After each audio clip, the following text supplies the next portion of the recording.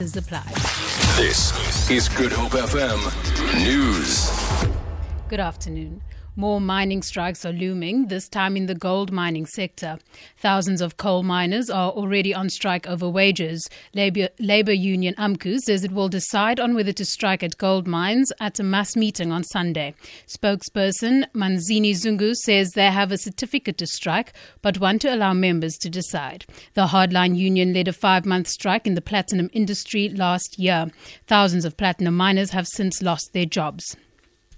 A pedestrian has been killed after being knocked down by a motor vehicle in the CBD. Traffic spokesperson Richard Coleman says the man was crossing Hilbason Drive when he was hit. Coleman says the road has been closed. He says traffic is being diverted to alternative routes. Energy Minister Tina Joemat-Pettersson says South Africa's renewable energy projects have created 20,000 jobs and attracted investment of 200 billion rand over the past 4 years.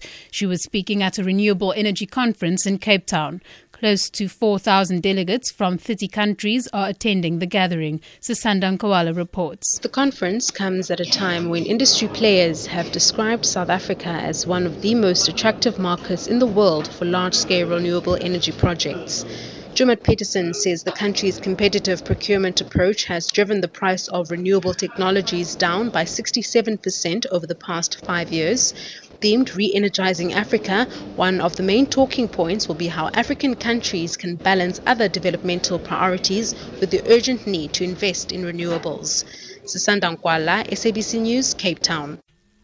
Cement producer PPC has secured a 3.2 million rand deal with the Western Province Cricket Association for the naming rights of Newlands. The deal will run for 2 years with an option of renewal. PPC CEO Daryl Castle. We believe Newlands is a brand, it's an iconic brand, much the same as PPC is an iconic brand. So the fit was a natural fit, and cricket represents some of the things that we like to get involved in, right from transformation through social investment and in all sorts of different ways. I think it fits with what we're trying to do as a company.